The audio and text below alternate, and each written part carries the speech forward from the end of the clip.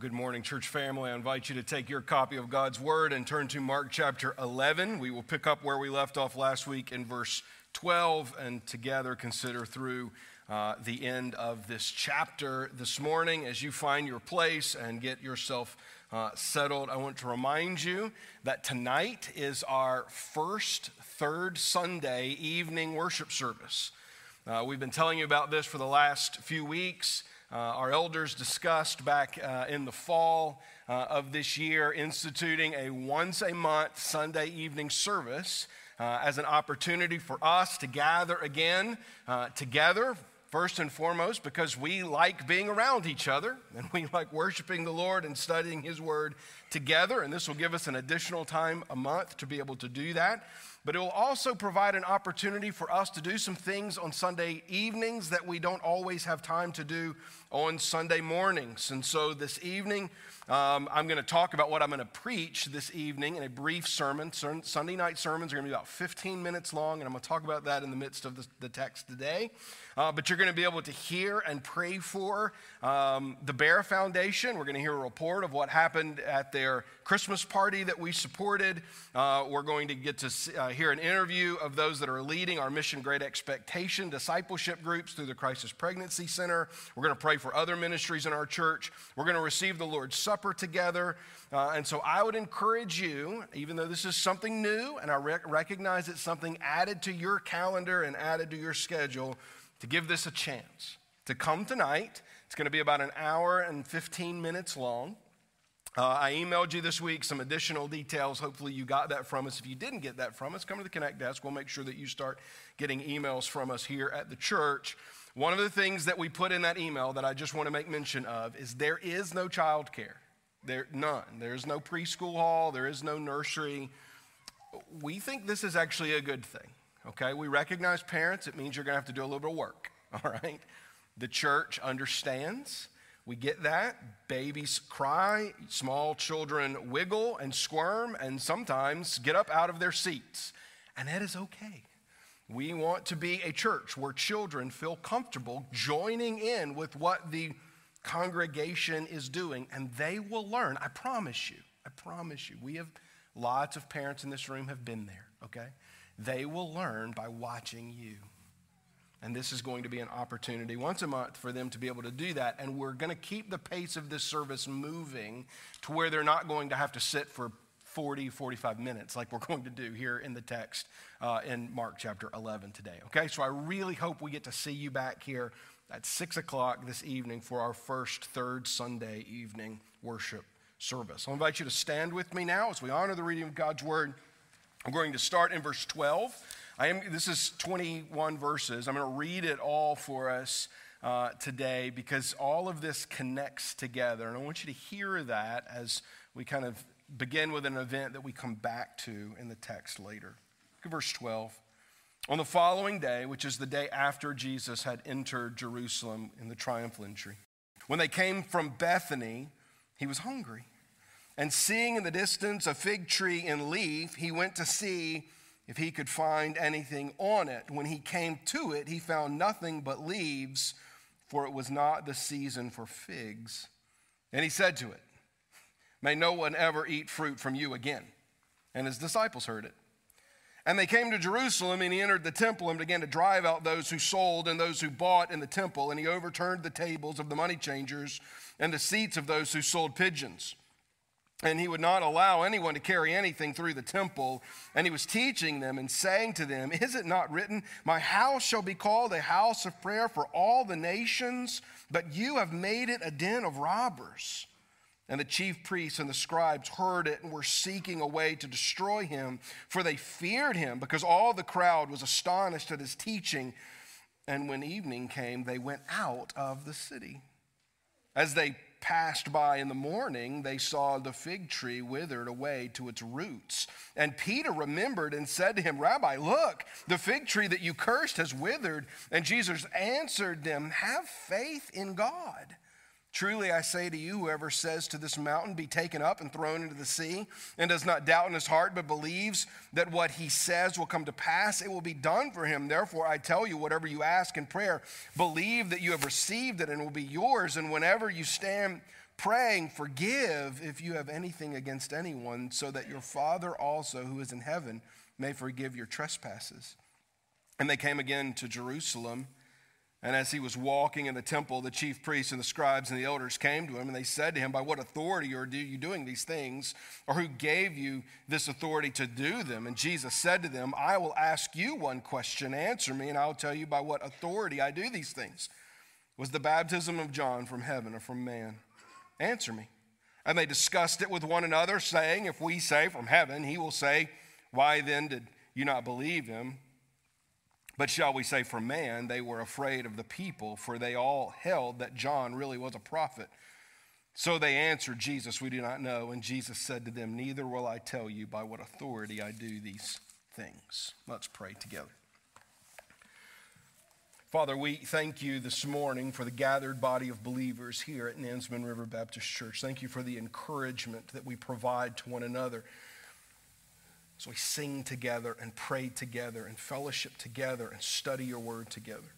We pray, God, for our opportunity to do again tonight. I pray, God, that we would embrace this as a congregation, as just another chance for us to gather as the faith family here in this place.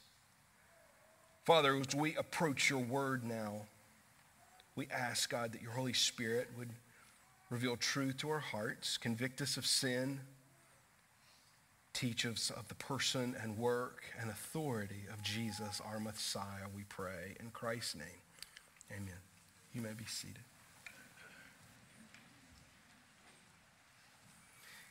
Here in the second half of Mark chapter 11, we see really the collection of three stories, one that forms a sandwich really for us with the story of the fig tree that helps us to understand why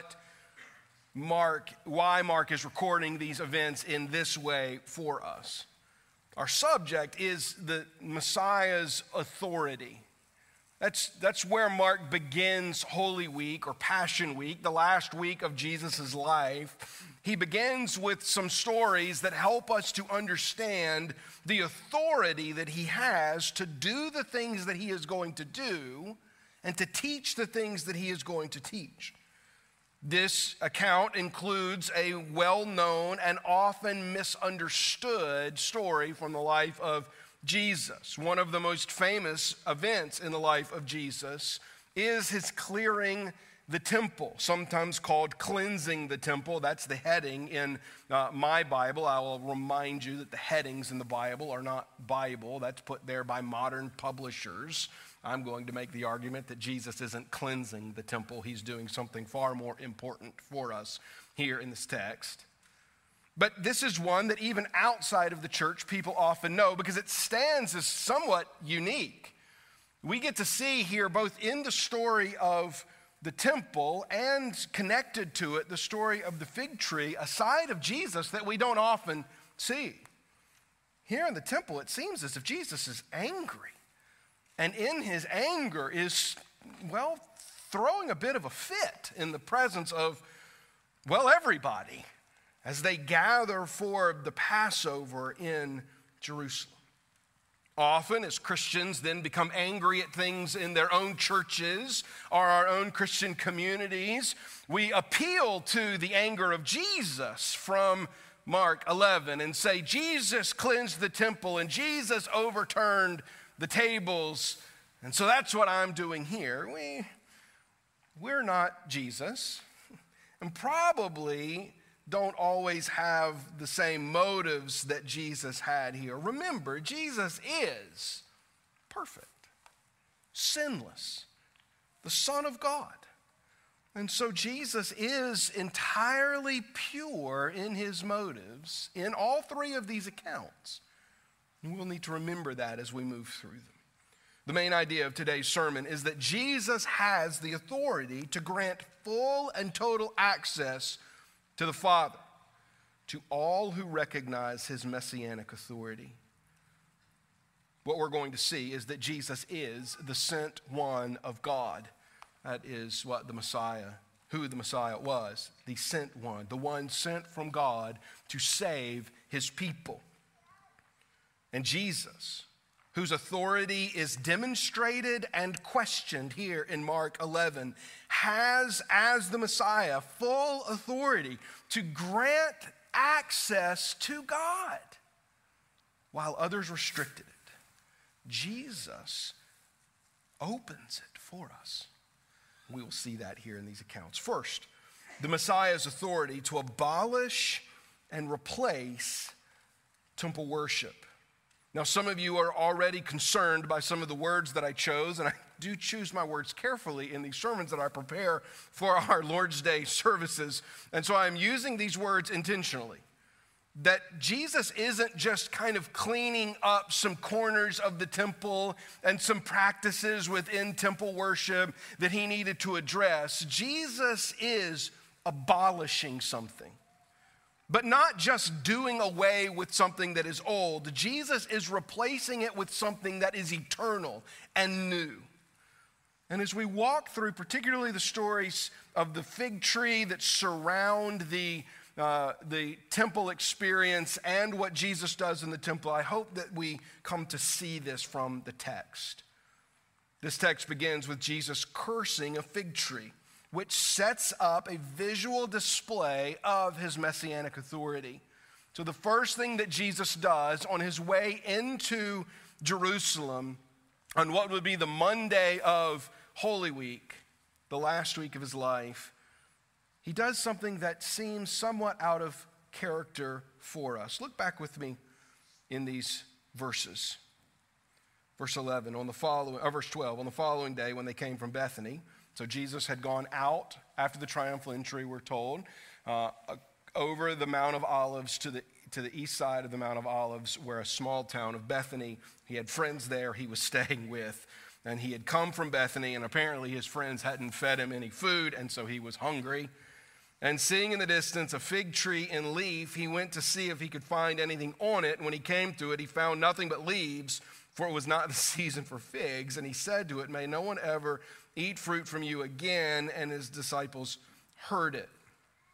Now, it's important to note that all four gospel authors, Matthew, Mark, Luke, and John, tell this story differently. Matthew compresses the story of the fig tree into one event that follows the clearing of the temple. Luke omits the account entirely, but includes a parable earlier in Jesus' pilgrimage to Jerusalem about a fig tree that we will consider in a moment that provides the same point. John also, like Luke, omits this story completely, but also moves as John does. John is not telling a linear story. If you're reading the Gospel of John, please know that. John moves the clearing of the temple to very early in Jesus' ministry for theological emphasis. When we see variation like that between the gospel authors, we need to ask the question, why does this particular gospel author record this story in this way? Mark sandwiches Jesus' experience of clearing out the temple with him cursing the fig tree beforehand, and then his disciples encountering and asking questions about the fig tree afterwards intentionally for us, making them inseparable events. What Jesus does in the temple and his interaction with this tree are connected. This fig temple sandwich, which doesn't sound like a very appetizing sandwich, is very important to the Passion Week in the book of Mark. This is the only miracle of destruction that we have of Jesus. This is why I say it seems out of place somewhat for us. More so in the way that Mark tells this to us, that Jesus, hungry, sees a fig tree in the distance, goes over to it, and gets angry that there are no ripe figs. It's really the way the language works. You don't picture this fig tree as being completely barren. Picture this fig tree as just like minding its own business, doing what fig trees do, and that is ripening in season. And Mark makes the note for us, by the way, because different variations of fig trees bloom and bring forth their fruit in different places and different times. And Mark's writing to a Gentile audience, so he makes this note. In Jesus's location and time, it wasn't yet ready for the figs to come. They were likely on the tree during this time small figs, that were not yet ripe, that were hidden by the large fig leaves. And then Jesus curses this fig tree and says, may no one eat fruit from you again. And he says this, Mark tells us, in the hearing of his disciples. Jesus is setting up a visual, real-life parable. It's what he's doing. We don't want to read too much into Jesus angry with a fig tree and what that tells us. Jesus is not acting out of anger here. He's preparing something here in the Gospel of Mark, a visual aid so that his disciples will understand more fully the events of the day. Luke, in his record, which is extensive, of the pilgrimage of Jesus from Galilee to Jerusalem, records Jesus telling this parable in Luke chapter 13. A man had a fig tree planted in his vineyard, and he came seeking fruit on it and found none. And he said to the vine dresser, look, for 3 years now I have come seeking fruit on this fig tree, and I find none. Cut it down. Why should it use up the ground? And he answered him, sir, let it alone this year also until I dig around it and put on manure. Then if it should bear fruit next year, well and good. But if not, you can cut it down. So Jesus, having already, and I believe both of these events are true and happened, Jesus both told a parable that Luke records of a fig tree, and Jesus curses this fig tree that Mark and Matthew record for us. But this is a reminder to us that Jesus used these agrarian illustrations as an example of what is happening at the coming of the kingdom of God, that Jesus is ushering in something new. And in ushering in something new, destruction must take place. Things must be torn down, dug up, cut off at their root. And so while Luke records it as a parable and Mark records it here as a setup for a visual story, that is exactly what is happening. So Jesus has cursed this fig tree, and now they move on. We don't receive the lesson until later. Number 2, Jesus physically confronts those who prevent temple access and pervert temple worship for personal gain. There are 2 things that were going on in the temple that Jesus becomes angry about. One is there was a prevention of certain people accessing their areas of the temple, and 2, there were people profiting off what was happening in the temple. Let's see what Jesus does, picking up in verse 15. And they came to Jerusalem, so this means they come over the Mount of Olives, the same path that he would have taken the day before. Jesus takes again, comes over the Mount of Olives, down in the Kidron Valley, comes through the eastern gate and into the temple, and he enters and begins to drive out those who sold and those who bought in the temple. And he overturned the tables of money changers and seats of those who sold pigeons. And he would not allow anyone to carry anything through the temple. And he was teaching them and saying to them, is it not written, my house shall be called a house of prayer for all nations, but you have made it a den of robbers. And the chief priests and the scribes heard it and were seeking a way to destroy him, for they feared him, and because all the crowd was astonished at his teaching. Now, there's a lot that's happening here in these few verses. First, there's some things that we need to know about the temple for us to be able to picture rightly what Jesus does and why Jesus does it. In Jesus' day, the temple that was in place in Jerusalem was known as Herod's temple. It had been for decades been under construction. Herod the Great had begun a construction in Jerusalem of an expansion, a vast, large expansion and really rebuilding of the Temple Mount. Herod's temple was massive. It was surrounded by porticos that were held up by pillars that historians tell us that 3 grown men it would take to link their arms around these pillars. They were just that large. We don't often picture the temple nearly in the size and grandeur that it was in Jesus' day. The largest section of the temple was known as the court of the Gentiles. This included the porticos on the side. It was large because Herod was a Gentile and he wanted his section to be large. Covered 35 acres. It was 50 yards by 325 yards. Now I looked up, just for comparison's sake, I looked up the the dimensions of our property here, if you take the 3 parcels of land that our church owns, the main part here, the ball field on the other side of the trees. Some of you maybe knew, you don't know that we own that. We do. We own that ball field on the other side of the trees, and then we own this house back here. It's our mission house, and that parcel in total is about 16 acres. We own a lot of property, but our property could fit twice again inside of the court of the Gentiles. It was that large. It was separated from the rest of the temple, which sat in the middle. So the court of the Gentiles was on both sides and in the front. And in the middle was the rest of the temple, kind of the temple proper, which included the court of the women, the court of Israel, which was for Israeli men, and then the Holy of the Holies, upon which only the high priest could enter. And the temple was busy. Every day the temple was busy, but in this week alone, it would have been massively busy. A Jewish historian writes that, writing about the day of Jesus, about the time frame of Jesus, that it was not uncommon during Passover week, which this is happening during Passover week, that during Passover week, some 250,000 lambs would be sacrificed in the temple. That's a lot.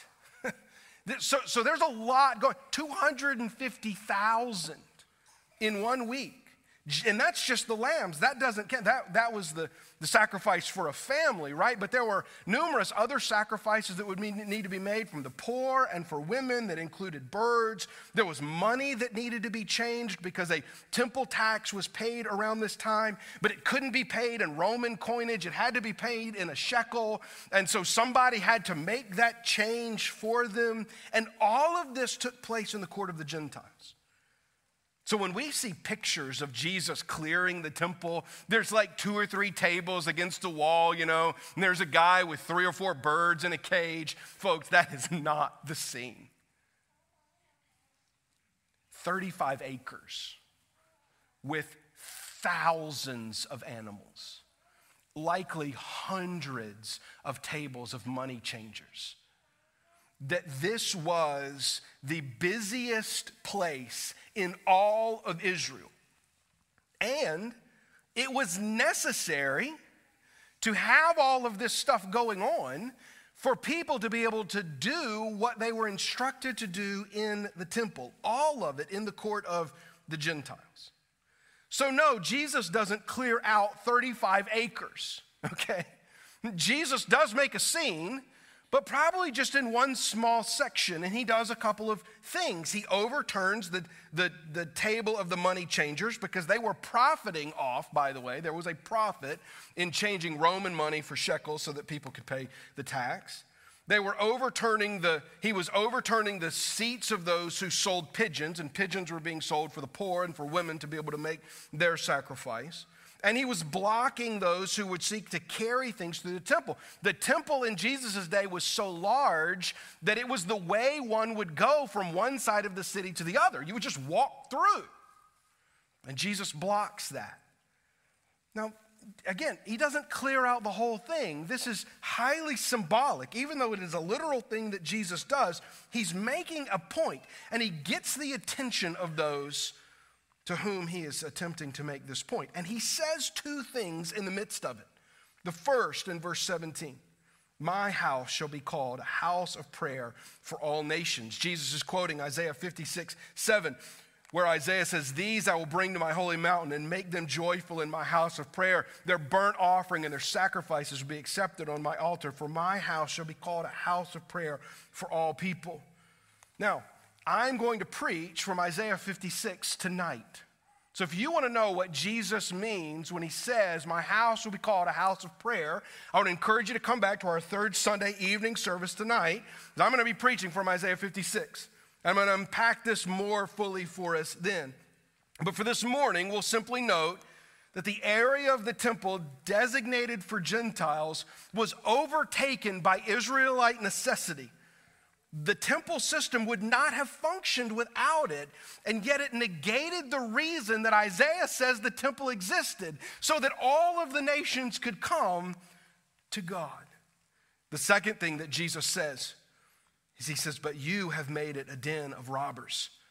Jesus here is borrowing from Jeremiah chapter 7, where Jeremiah says, has this house, which is called by my name, become a den of robbers in your eyes? Behold, I myself have seen it, declares the Lord. The money changers, those selling items, sacrificial items there in the court of the Gentiles, were profiting off of it. And Jesus makes enough of a scene, does enough damage there in the temple to get the attention of those whom attention he is seeking. Back at Mark 18. And the chief priests and the scribes heard it and were seeking a way to destroy him, for they feared him because all the crowd was astonished at his teachings. Now, let's just think about who these people are and who they represent, because they are going to come to Jesus in a moment, the next day, but in a moment in the sermon, and they're going to come angry. These people represent a group of people known as the Sanhedrin. The Sanhedrin is important for this last week of Jesus' life, because ultimately it is this group of ruling religious elite in Jerusalem that will try Jesus, turn him over to Rome to be crucified. The Sanhedrin was a group of mainly Sadducees, which was the ruling elite in on the Temple Mount.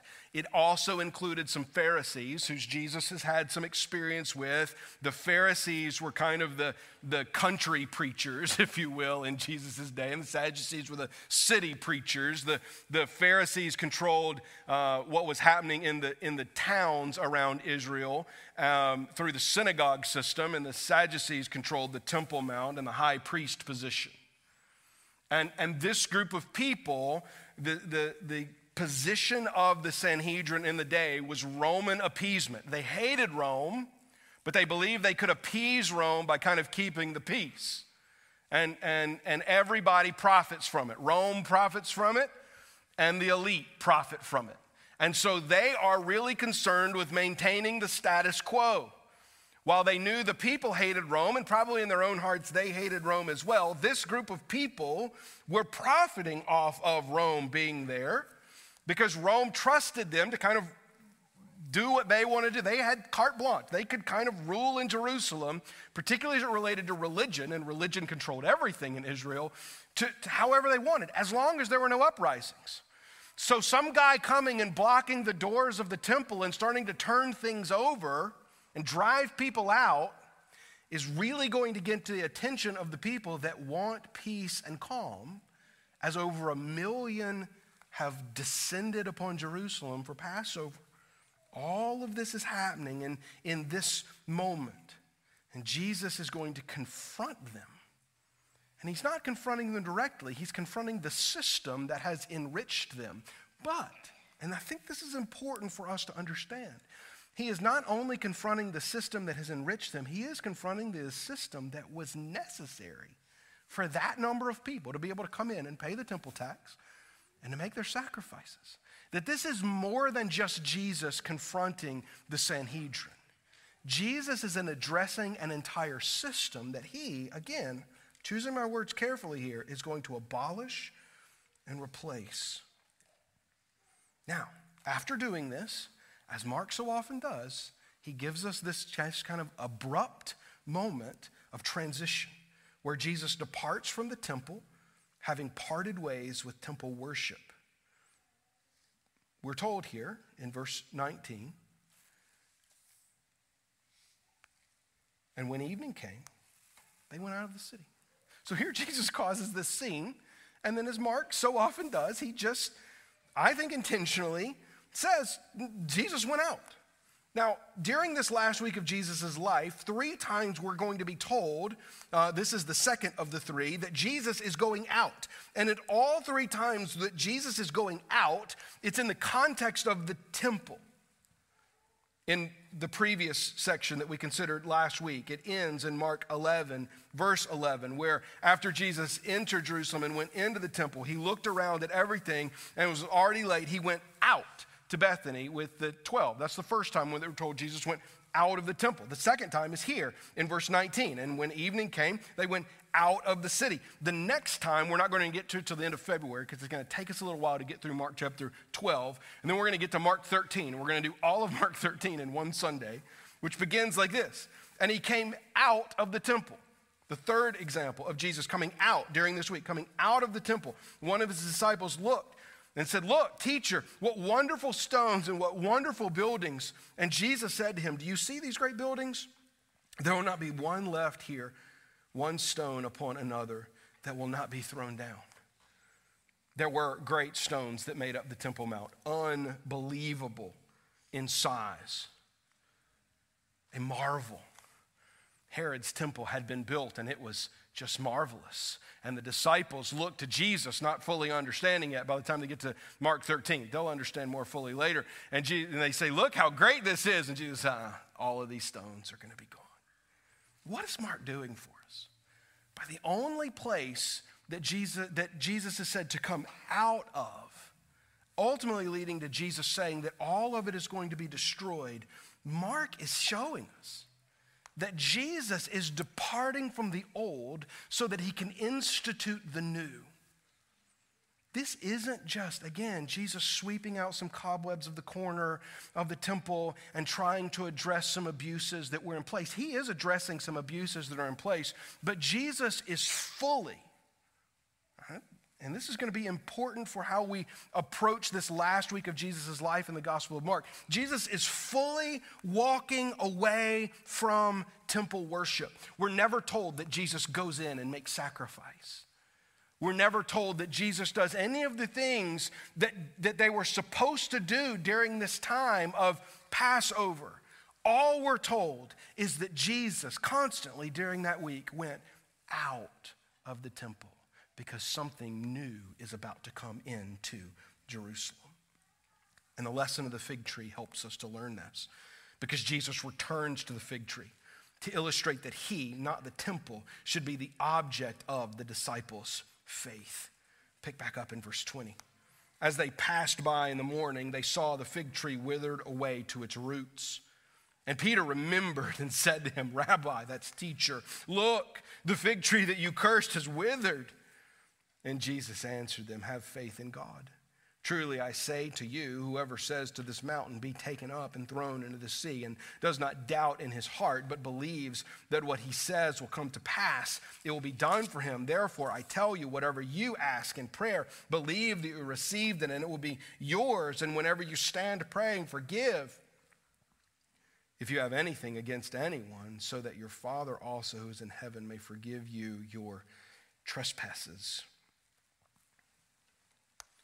So, sandwiching the clearing of the temple is Jesus cursing this fig tree. And in Bethany, they wake up the next morning, they come back over, and Peter's just, shocked. "Look, the tree that you cursed, it's not just, some leaves falling off of it. It is withered," we're told, "to the root, that it is completely and utterly dead." The fig tree represents temple worship. I don't believe there's any other way of viewing this, there's an intentionality in the way that Mark is structuring this story for us, that we're supposed to associate what's happening in between the events with the fig tree with what the fig tree means for us.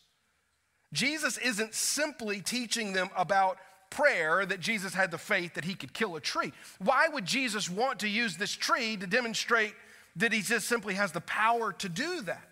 No, that fig tree represents something far greater. It represents temple worship. It represents the sacrificial system. It represents the need of the people to constantly come to one place and give sacrifice to God. Jesus is doing away with this, and it is withering to the root. James Edwards, one of the commentators that I have read to prepare this sermon, writes this. He said, "What Jesus does in the temple goes beyond a purging or corrective act. It attacks the very commerce upon which the temple cult depended, laying an axe at the root of the temple as an institution. Together with the subsequent events of Holy Week, Mark portrays the clearing of the temple not as its restoration, but as its dissolution. Like the fig tree, its function is withered from the roots. The lesson of the parable, this visual parable, living parable, now dead parable of the fig tree, is that the temple is done. It has been abolished, but it is replaced with something. And what is it replaced with? It is replaced with faith. Jesus says, in verse 22, have faith in God. He says, truly I say to you, whoever says this mountain be taken up and thrown into the sea, and does not doubt in his heart, but believes it will come to pass. Then he talks about prayer. Anything you ask in prayer, if you believe, then he talks about forgiveness. All of these things connected to faith in Jesus. That Jesus is the replacement for the old covenant. Jesus is the replacement for the sacrificial system. Jesus is the replacement for the temple. He says, in John chapter 2, and again, John does these things out of order for theological purposes. The Jews come to him saying, what sign do you show us for doing these things? And Jesus answered them, destroy this temple, and in 3 days I will raise it up. The Jews then said, it has taken 46 years to build this temple, and will you raise it up in 3 days? And then John, like John does, helps us to understand. He says, but he was speaking about the temple of his body. When therefore he was raised from the dead, his disciples remembered that he had said this, and they believed the scriptures and the word that Jesus had spoken. Hear me, church. Jesus isn't just clearing out the temple. He is doing away with it and placing himself at the center of access to God. Jesus alone. He isn't providing some formula for us here to get what we want if we'll only have enough faith. He's providing for us evidence that he alone is the object of our faith, and that forgiveness and a right relationship with God is the outcome of faith in Christ. It's not based off of some system of works. It is simply by believing that Jesus is now our access to God. That as God's Messiah, he has the authority to be this thing. I just want to make one quick note before we move on. We cannot have room in our theology for a restored earthly temple whose sacrificial system is either salvific or God-honoring. Jesus has done away with it. And there are people within American Christianity, within Western Christianity, that are partnering with people in Israel now and that are seeking to somehow take over the Temple Mount, which now is under Muslim control, and restore it to Jewish control and rebuild a temple and somehow think that that is going to be God-honoring. It is not. The temple is done. It's done. It's not needed, it's not necessary, and it would not be honoring to God if it was reinstated. Why? Because Jesus has replaced it permanently. We don't need a temple in Jerusalem. We have Jesus alone. Then those people whom Jesus got their attention show to us the unwillingness that some will have to recognize the Messiah's authority.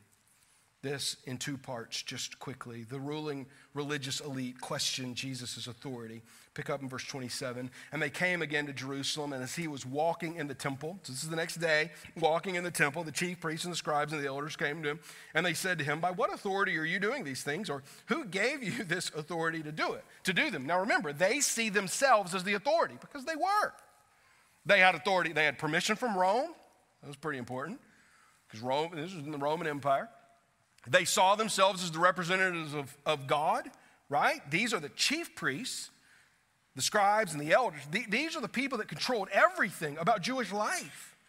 And this is whose livelihood Jesus had threatened. And they are now blinded by the desire for power and control and the maintaining of the status quo.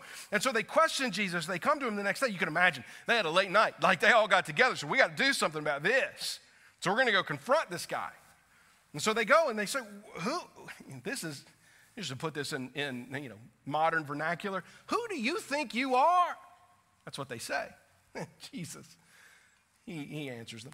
The ruling religious elite are unwilling to consider Jesus' authority. So Jesus is going to do something here that's going to show their hearts to us.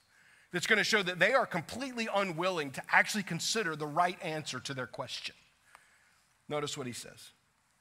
In verse 29, Jesus said to them, I will ask you one question, answer me, and I will tell you by what authority I do these things. Now, Jesus isn't being cute or smart here. Jesus is doing what rabbis did in that day. Rabbis often answered questions with questions so that their students could come to the right answer. That was a common practice. And so Jesus is going to treat the Sanhedrin like students because they should be, okay? Verse 30, was the baptism of John from heaven or from man? It's pretty easy. Jesus says, answer me this. And they discussed it with one another, saying, if we say from heaven, he will say, why then did you not believe him? But shall we say from man? They were afraid of the people, for they all held that John really was a prophet. So they answered Jesus, we do not know. And so then Jesus responds, neither will I tell you by what authority I do these things. So Jesus' simple question posed back to those that says, who do you think you are? By what authority do you do these things? And Jesus is like, tell me what your thought of John is. Now, John is John the Baptist, Jesus' cousin, the forerunner, really the last Old Testament prophet, even though he's in the New Testament, the final one to come and prepare the way for the Lord. And they say, Jesus, who do you say John is? And they instantly know, man, he's caught us. We're in a quandary here. Because if we say he's from God, then we should have listened to him. And they didn't. I'm going to show you why they should have listened to him here in a minute. Or if we say he's not from God, they feared the people because the people really liked John. So they're stuck between a rock and a hard place. So they say, well, we don't know. We don't know. But we don't know is not actually the right answer. It is the right answer would have been, we are unwilling to answer you. Because in truth, they were unwilling to consider whether Jesus truly was from God or not, because the answer to that question would have challenged who they are and their position of authority. Now, why does Jesus point back to John? There are other questions Jesus could have asked that would have gotten to the same place, but Jesus points all the way back to John for this reason, because of what happened during John's ministry. Mark told us in Mark chapter 1, in those days, Jesus came from Nazareth of Galilee and was baptized by John in the Jordan. This marks the beginning of Jesus' ministry. And when he came out of the water, immediately saw the heavens being torn open and the Spirit descended on him like a dove, and a voice came from heaven, you are my beloved Son. With you I am well pleased. John's ministry leads directly into Jesus's and tells us who he is and by what authority he does these things. The authority that he has to do these things is because he is the Son of God. He is God's Messiah sent to us. This is who he is. And some will choose to remain blind to this fact. So what? Have I placed my faith in Jesus' authority to offer forgiveness through his once and for all sacrifice? The question of cleansing the temple isn't some practical, and I've heard churches use it like this, like, should we sell books out in the lobby or not? If the extent of our understanding of Jesus clearing the temple is, should the church sell books in the lobby or not, folks, we have missed the theological point of what Jesus was doing. The point of why Jesus does what he does, and why he demonstrates it to us with the fig tree, and why he answers the Sanhedrin in the way that he does when they challenge his authority, is to point to him as himself as the center of our faith. That he alone has the authority to take what was old and replace it with something new and become the new center. So the question that I have to ask is, have you placed your faith in that? Or is your faith still in some type of works-based, I can do it on my own, please don't make me question the status quo? Have you placed your faith in Jesus? In Hebrews chapter 9, the author of Hebrews is very concerned with the sacrificial system in multiple chapters because he's writing to Hebrews, people who understood well the sacrificial system. And in Hebrews 9, we're not going to read it all, but in Hebrews 9, the first 10 verses, he establishes that God had established a sacrificial system and the things that happened there and the rituals that were performed and the sacrifices that were made and all the stuff that happened once a year and multiple times a year. Pick up with me in verse 11. But when Christ appeared as a high priest of the good things that have come, then through the greater and more perfect tent, not made with hands, that is, not of this creation, talking about the temple. He uses tent, talking about the tabernacle, but the temple replaced the tabernacle. He entered once for all into the holy places, not by means of the blood of goats and calves, but by means of his own blood, thus securing an eternal redemption. For if the blood of goats and bulls and the sprinkling of defiled persons with ashes of a heifer sanctifies for the purification of the flesh, how much more will the blood of Christ, who through the eternal Spirit offered himself without blemish to God, purify our conscience from dead works to serve the living God? And we skip to verse 24. For Christ has entered not into holy places made with hands, which are copies of the true things, but into heaven itself, now to appear in the presence of God on our behalf. The author of Hebrews says, man, we sure sacrificed a whole lot of animals.